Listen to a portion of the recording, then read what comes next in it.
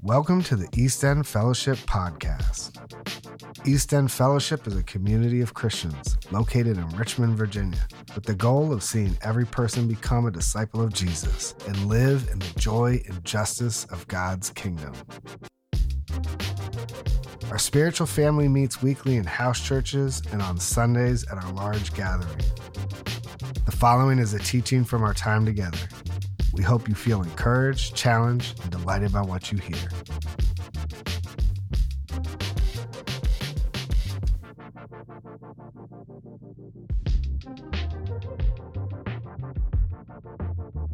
All right, so we are in now, kind of knee-deep in our current sermon series entitled I Am. And much of the series has been kind of focusing on how God reveals himself throughout all of Scripture.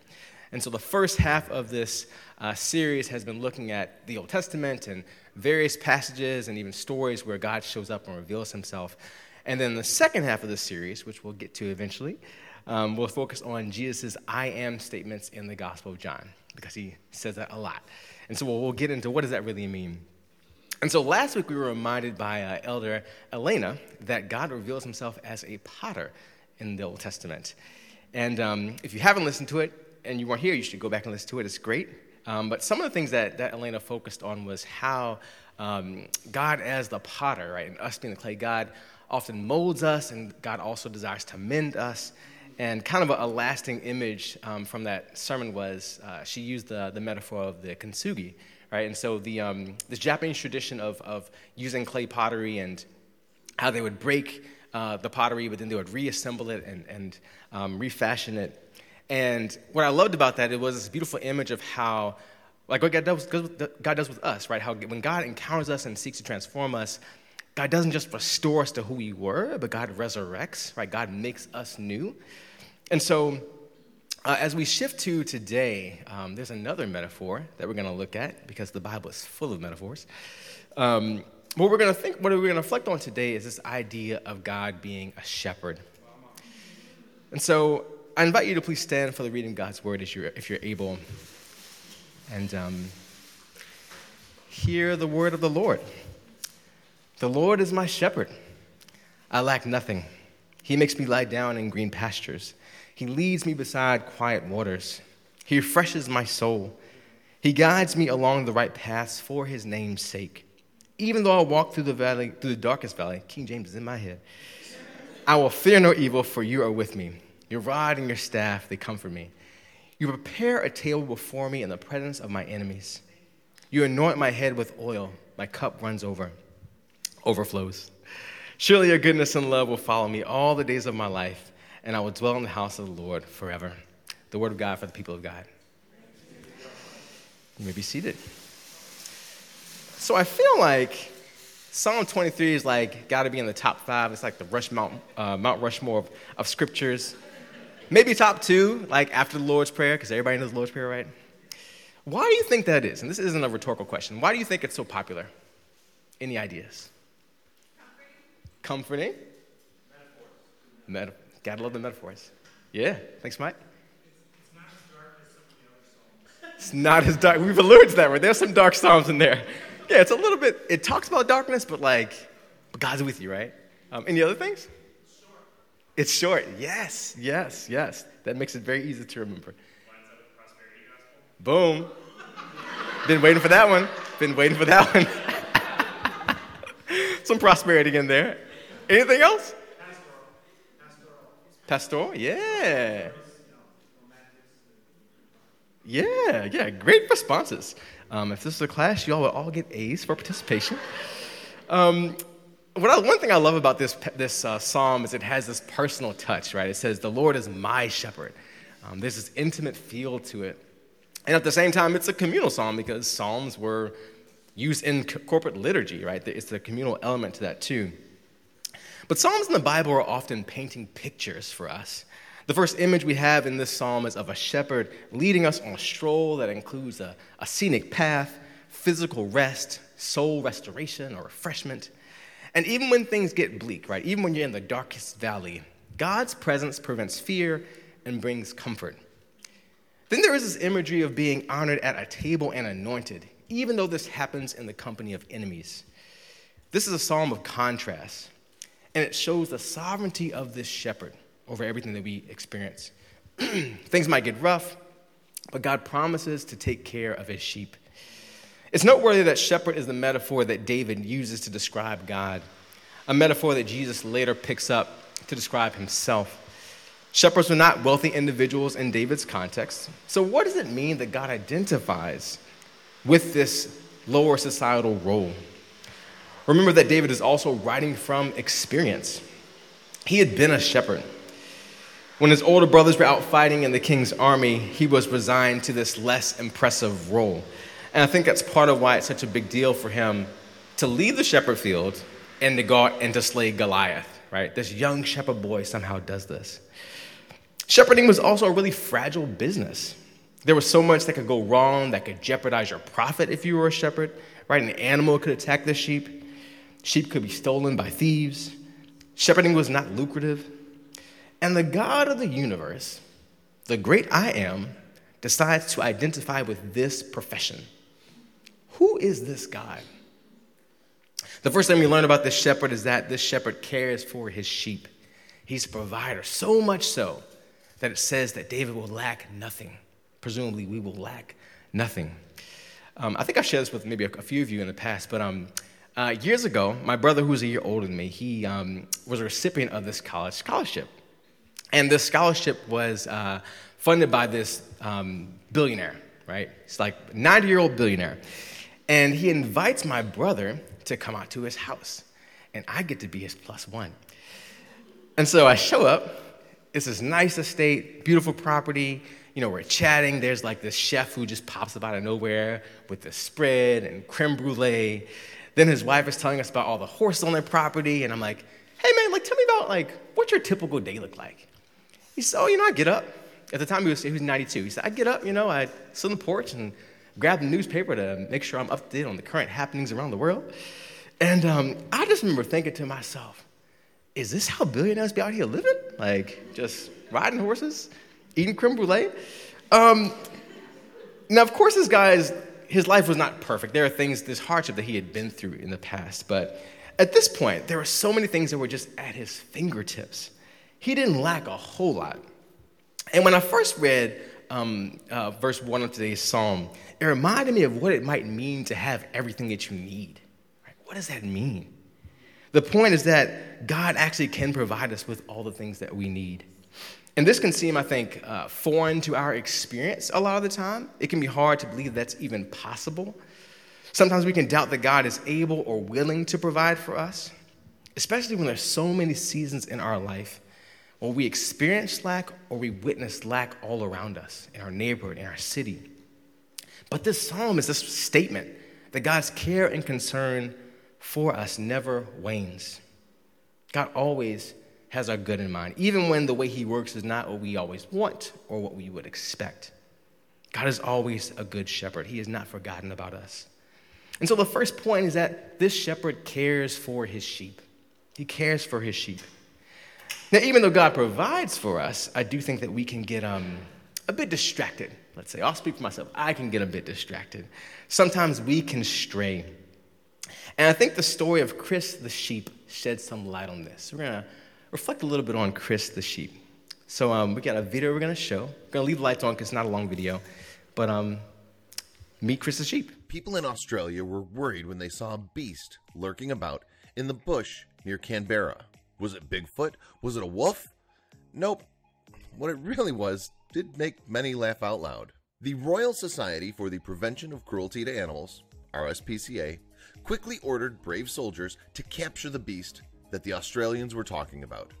When they neared it, they almost fainted. What was it? It was a sheep. A humongous sheep in serious need for grooming and shearing. They called this sheep Chris, and the RSPCA believes that maybe the sheep escaped the farm from his routine shearing 5 years ago. And because no one knew it, and because the sheep couldn't groom himself, he wasn't sheared. Until now. Oh my God, would you look at that. The RSPCA immediately called for a hairdresser to come and groom the poor sheep. And as it turns out, they needed 5 instead of 1 because it was an impossible task. It took the hairdressers more than 40 minutes to complete shearing and grooming Chris. The people, after they were done, left with 89 pounds of fleece from the sheep. Chris owns this world record. After all was done, the sheep was taken to the vet, who confirmed that he was fine despite all the fleece. After a few days, Chris will be up for adoption. Looks like Chris is definitely loving his new haircut and is probably feeling fresh air for the first time in 5 years. As for the pink strains, that's antiseptic cream for all the adventure he's been through. Wow, right? I wonder where this sheep was and what he was doing for 5 years. But I bet he's feeling much better now.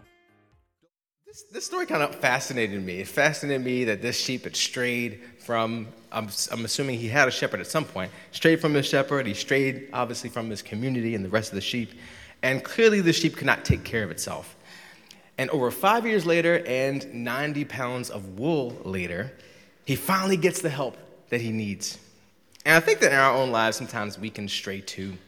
We can stray too. So many things in our lives can be these functional idols for us that catch our attention and lead us away from what God wants us to go to. And this is why it's so important to have a good shepherd, someone who will guide us back. This story that we just saw is just as much a statement about the absentee shepherd as it is about Chris. Whoever his shepherd was just went on with the rest of the flock. God is not like that. The good shepherd cares for his sheep. And not only does this good shepherd care for his sheep, this shepherd corrects his sheep. This is the second point.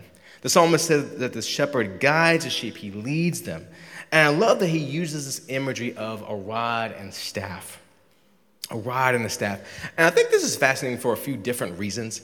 The shepherd's rod brings to mind how, he might gently prod a sheep who kind of gets off track a little bit or, tries to get him back in line. The staff has this hook on it, as you can see, right? So if you've got a really stubborn sheep, you put that hook around that sheep's neck, it's going to go wherever the staff is going, right? So you can use it if you need a little more force. But once it's around your neck, it's gonna correct you. But here's the thing that's striking to me about this imagery in today's passage. He says that these tools of correction bring comfort. That's what he says. Your rod and your staff, they comfort me. What is that all about? As I was reflecting on this passage this week, I couldn't get the old saying out of my mind that was very common in the church that I grew up in. Spare the rod. Oh, in your church as well, apparently. Spare the rod, spoil the child.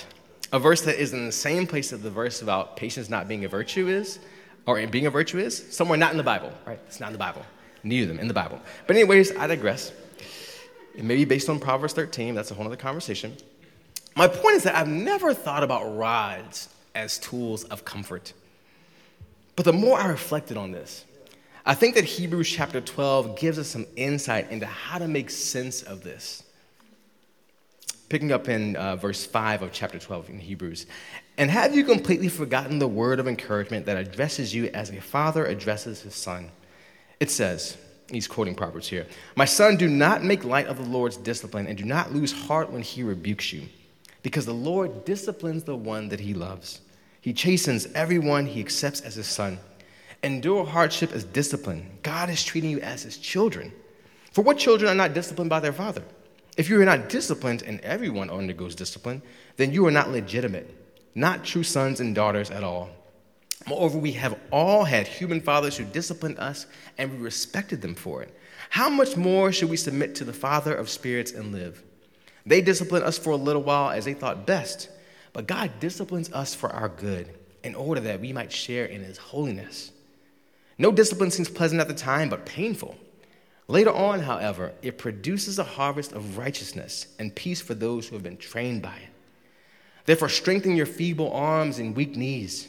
Make level paths for your feet, so that the lame may not be disabled, but rather healed." I love this metaphor of parenting and caretaking because it gives us a framework for how to understand how correction fits into God's role as our shepherd. Just as correction keeps a child on the right path, a shepherd's willingness to correct his sheep is an expression of his care for the flock. This metaphorical rod not only helps to steer us, But in context, a rod was also used to fight off wolves or other things that would come to threaten the sheep. And this is why the rod and staff are tools of comfort. They steer and protect us. So not only does this shepherd care for his sheep, this shepherd corrects his sheep. And the third thing I want to note is that this shepherd commissions his sheep. Just as sheep have specific functions in their flocks, whether that's to provide lamb if they're young, or provide wool when they're old, or just to generate revenue, or go to a specific place, the shepherd has intentions for the sheep. And those intentions aren't really complicated. The intention is simply that the sheep will follow. So in our own lives, where is God leading us? Where do we need to go to follow God? And when do we need to stay put to follow God? We discussed this a few weeks ago with the call of Moses, because there's a season where God was calling Moses to stay in Egypt, right? There's work that he had to do there. But there's also a season when God was calling Moses to leave Egypt, to lead the people out, right? That they might worship God elsewhere in freedom. And it was dangerous for Moses to do this. He could have lost his life confronting Pharaoh, but he followed God. He chose to follow God. Where do we sense the Good Shepherd calling us, prodding us to follow him? And are we willing to follow this God even when it's into the valley of the shadow of death? What do we do when God is leading us into trial and tribulation? Sometimes we have trouble doing this because of fear. We fear the uncertainty that's ahead. We fear that God might not provide for us. We fear what other people might think about us. Or we might actually just like where we're at a bit too much. So we say, God, I know you're prodding me to take my relationship with you to the next level, but secondhand Christianity feels so much easier. It feels so much easier. It's so much easier to go through the religious motions week to week, check off the box, and then go home. Make sure you go home by 6 so you have plenty of time before the Super Bowl, right? It's also much easier to respond to the conviction of the Holy Spirit by just comparing ourselves with someone else who we think is less spiritual than we are to make ourselves feel better. That feels a lot easier than allowing the shepherd to take us somewhere uncomfortable, but somewhere necessary for our growth. Where is the Good Shepherd leading us right now, as individuals or as a church? I think that the invitation today is to trust that this Good Shepherd does care for us and is committed to protecting and correcting his flock, precisely because he loves us too much to leave us where we are, even if it's uncomfortable. It's only when we're convinced of this that we can say that even though we walk through the valley of the shadow of death, even though we are in the darkest valley, we are not afraid because we trust this Good Shepherd. Jesus is in the valley with us, and he's not done with us. Jesus is in our storms with us. That's probably one of the stories in the scripture that I love the most. Like, Jesus is with his disciples. They're out at the Sea of Galilee. All of a sudden, there's this huge storm. People are going crazy. They think they're all going to die. And Jesus is taking a nap. He's taking a nap, right? What is Jesus doing? But somehow Jesus is convinced that the shepherd is always in control. He's always in control. Somehow God is able to be in control and then to give us serenity in the middle of the storm too, protecting us, helping us to become more like him. Do we trust that the Good Shepherd is with us? For some of us, we can believe that God is a shepherd who cares for us, but sometimes we get distracted, like Chris, the sheep. Or like Peter, right? Peter's on the water. He sees Jesus. Jesus calls him to walk out. He walks out. All of a sudden, he looks down. He sees something else that catches his eye, and he begins to sink. He gets distracted. And in our own lives, God wants to steer us one way, but so many things around us can attempt to catch our eye. Other vocational paths that are different than what God wants for us, other relationship paths, the lure of power or status or success, other paths for how to pursue money, or even approaches to how to spend our money or use our resources that are not what God wants. There's so many things saying, hey, come follow me. Come follow me. And sometimes, like Chris the sheep or Peter, we stray. We get distracted. But the good news is that the Good Shepherd will always pursue us. Luke chapter 15 puts it this way. It says, now the tax collectors and sinners were all gathering around to hear Jesus, but the Pharisees and the teachers of the law muttered, this man welcomes sinners and eats with them. Then Jesus told them this parable. Suppose one of you had 100 sheep and loses one of them. Doesn't he leave the 99 in the open country and go after the lost sheep until he finds it? And when he finds it, he joyfully puts it on his shoulders and goes home. Then he calls his friends and his neighbors together and says, "Rejoice with me, I have found my lost sheep." I'll tell you that in the same way there will be more rejoicing in heaven over one sinner who repents than over 99 righteous persons who do not need to repent. In this chapter of Luke, the story is paired with the parable of the lost coin and the parable of the prodigal son. More than anything, this whole chapter is about this God who is willing to pursue those who have gone astray.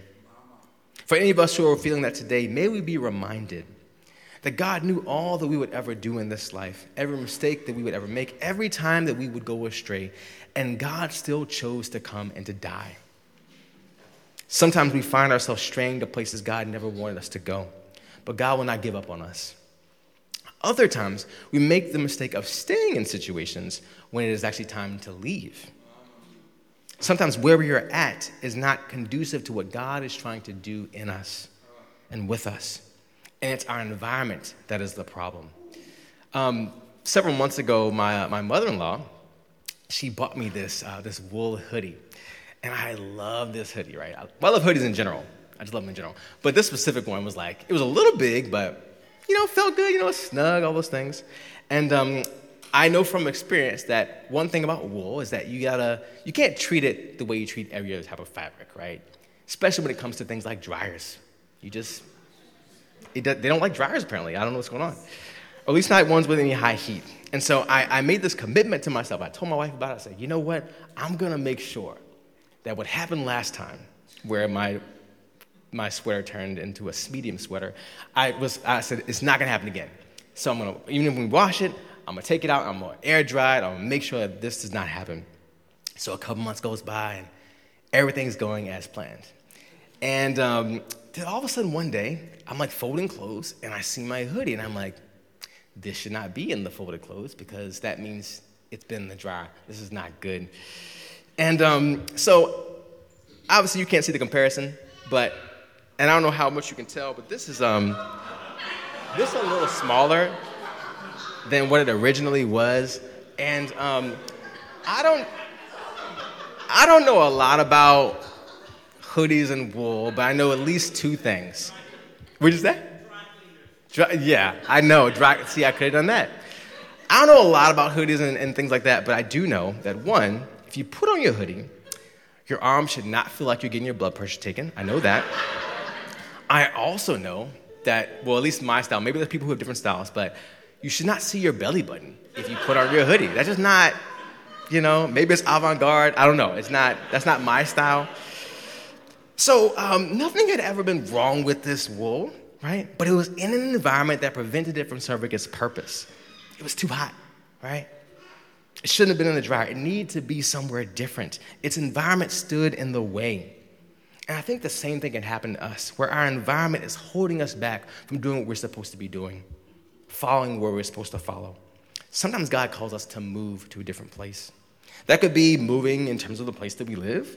That could be moving in terms of the job that we have. It could be moving in terms of the relationship that we are in. It could even be moving in terms of the local church we're a part of. That's a real thing. The most important thing is that we are following the shepherd. Moving when we hear him say move, and stopping when he leads us to stop. If we are with him, we're right where we need to be. We're right where we need to be. So you may be here and you may be thinking about, what does it mean to actually follow God? And maybe you struggle to hear God's voice, right? There's that passage in Scripture where Jesus says, my sheep know my voice, right? A stranger they will not obey. And in our own lives, sometimes we can feel like we don't hear God's voice. So maybe you're in that place. Maybe it seems like God never speaks to you, but other people seem to have God on speed dial. That could be you. My prayer is that God would free us from any temptation to compare ourselves to others, and instead give us ears to hear God in the unique way that he reaches out to us. We talked about this now probably a year ago in our Hearing from God and Prophetic Ministry workshop, but we talked about some common ways that people often hear from God, and probably the most common is in Scripture, where God can speak to us. God can speak to us through a voice. God can speak to us by giving us a word or an image. God can speak to us through people, through a sermon, through song, through a feeling, through events, through visions, through dreams. God is really creative. Or a donkey, as Pastor Don's reminded us of, right? God can do that.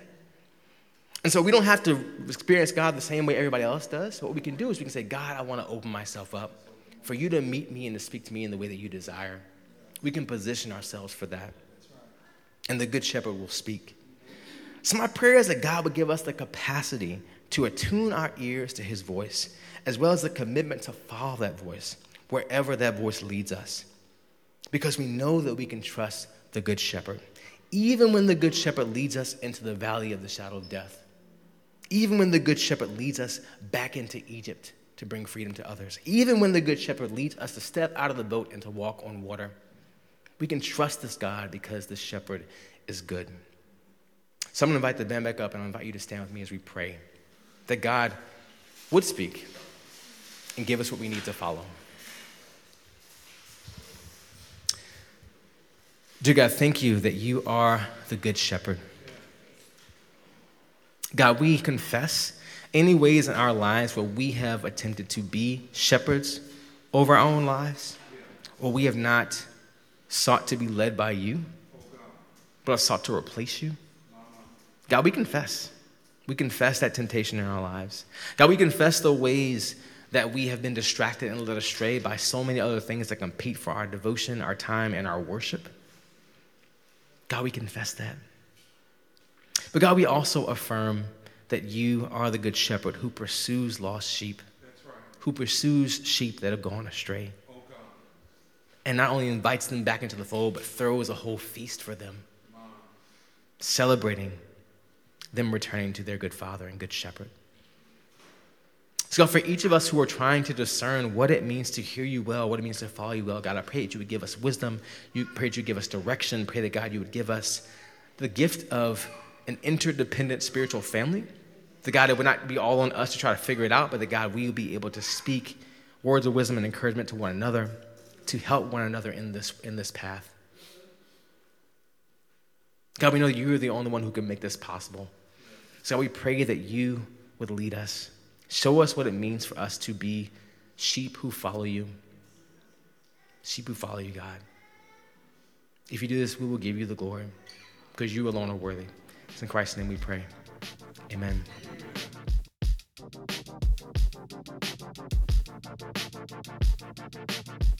We appreciate you tuning in to the East End Fellowship Podcast. To see the full video of the sermon you just listened to, and for the best way to get in touch with us, check the show notes for all of our social media channels. For more information about how you can get involved with our community and to sign up for our newsletter, please visit eastendfellowship.org. Thanks again for listening.